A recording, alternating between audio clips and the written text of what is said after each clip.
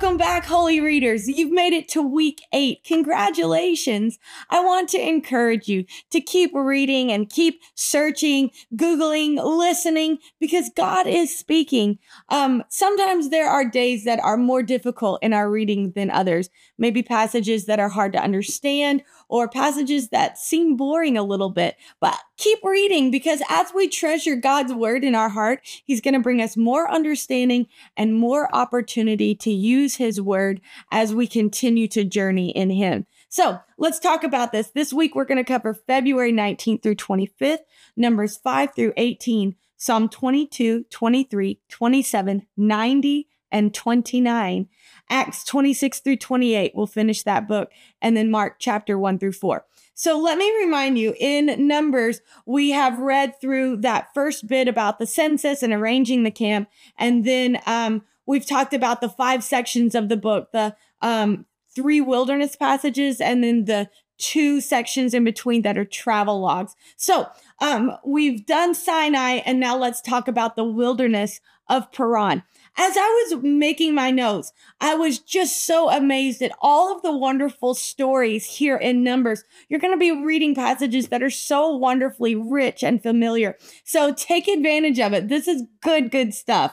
Paran is halfway through to the Promised Land, and this is where we start reading about the 12 spies.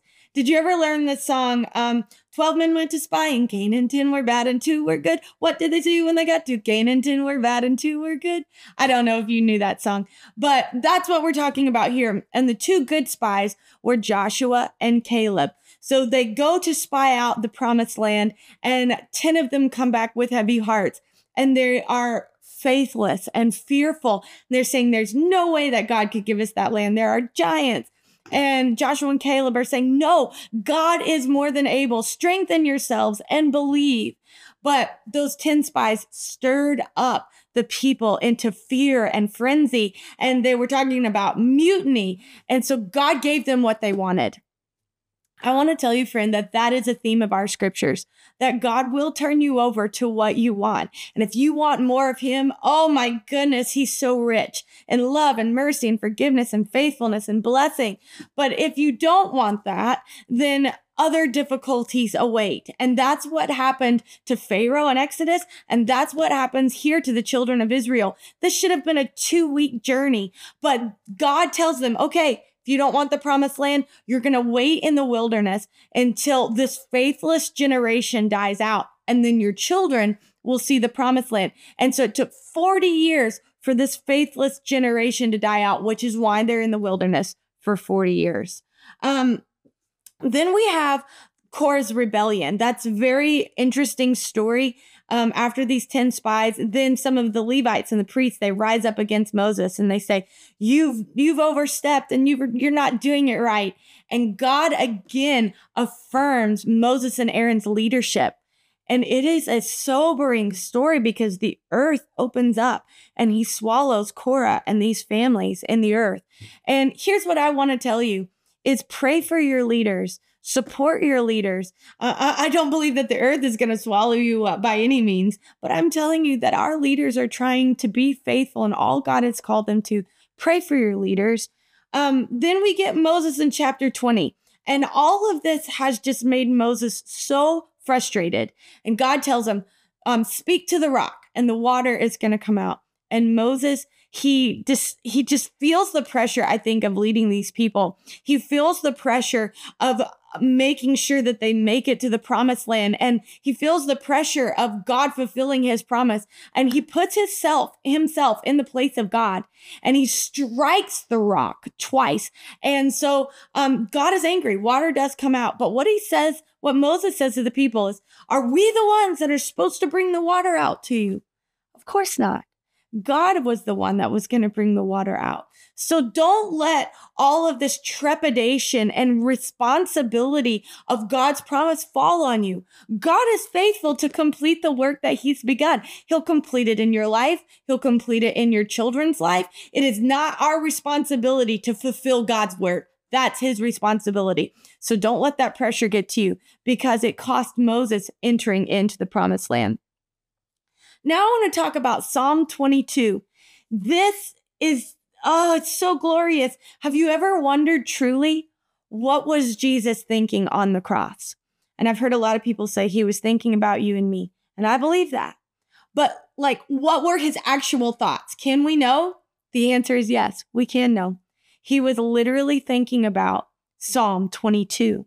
So David wrote this psalm, and it opens up in verse 1. My God, why have you abandoned me? Or why have you forsaken me? David here is so transparent, and he feels like God has forsaken him. That though all of these other people maybe would forsake him, really, you, Lord, you would forsake me? That's what David feels, and that's what Jesus echoes on the cross. He quotes this psalm verbatim. I want to go through it. So Jesus, it talks about, let's see, being scorned and being rejected by men. And we see that in Matthew 27:39 through 44. Then it's saying if Jesus can save himself, let him save himself. Let him rely on the Lord. And that's echoed again in Matthew 27:43. Let's look at verse 16. It talks about his hands have been pierced. His feet have been pierced. That is Jesus. I believe that David here, through a prophetic lens, is looking to the cross. And it's saying that he can count his bones. And Jesus was able to count his bones and see that none of them had been broken, which is a fulfillment of prophecy. Verse 10, David reminds himself, you have been my God from my mother's womb. So even though he's feeling forsaken, he's feeling abandoned, he's feeling broken, and he's feeling pierced by his friends and by their words and just wounded overall, David always comes back to the fact that God is his God. He's always been his God. That's what I want to tell you in Scripture. Scripture does not shy away from the fact that we feel alone, we feel abandoned, we feel rejected. These writers do not shy away from showing God the agony and anguish in their heart, but they always come back to the fact that God is faithful. He has been our God from the beginning. Verse 21, it says, you have answered me. You have answered me. Friend, an answer is on the way. My grandmother used to tell us this. She would say, ask God a question and he'll answer you. If you have questions today, ask the Lord and he will give you an answer because he is faithful. He is the truth, but do it in faithful and humble submission as we truly seek the Lord. One of the best verses, if I can find it quickly, it talks about verse 31, it's the end. To a people yet born, they will declare what God has done. Friend, let me tell you that there are people that are watching that are going to produce children, and your children are watching that are going to produce children, and they're going to tell the story of your life. And if you'll speak and declare the faithfulness of God right now in the midst of your struggle, then your children will teach it to their children, and their teacher will teach it to their children. A people yet unborn are going to declare the faithfulness of God because of the testimony that you're living out right now. And then lastly, we see that it says it is done, what he has done. And so in the Hebrew, that can also be translated, it is finished. And that is what Jesus quoted on the cross. He was quoting this verse, Psalm 22. We've read Psalm 23. I wish we had time. Oh, such a beautiful, beautiful passage.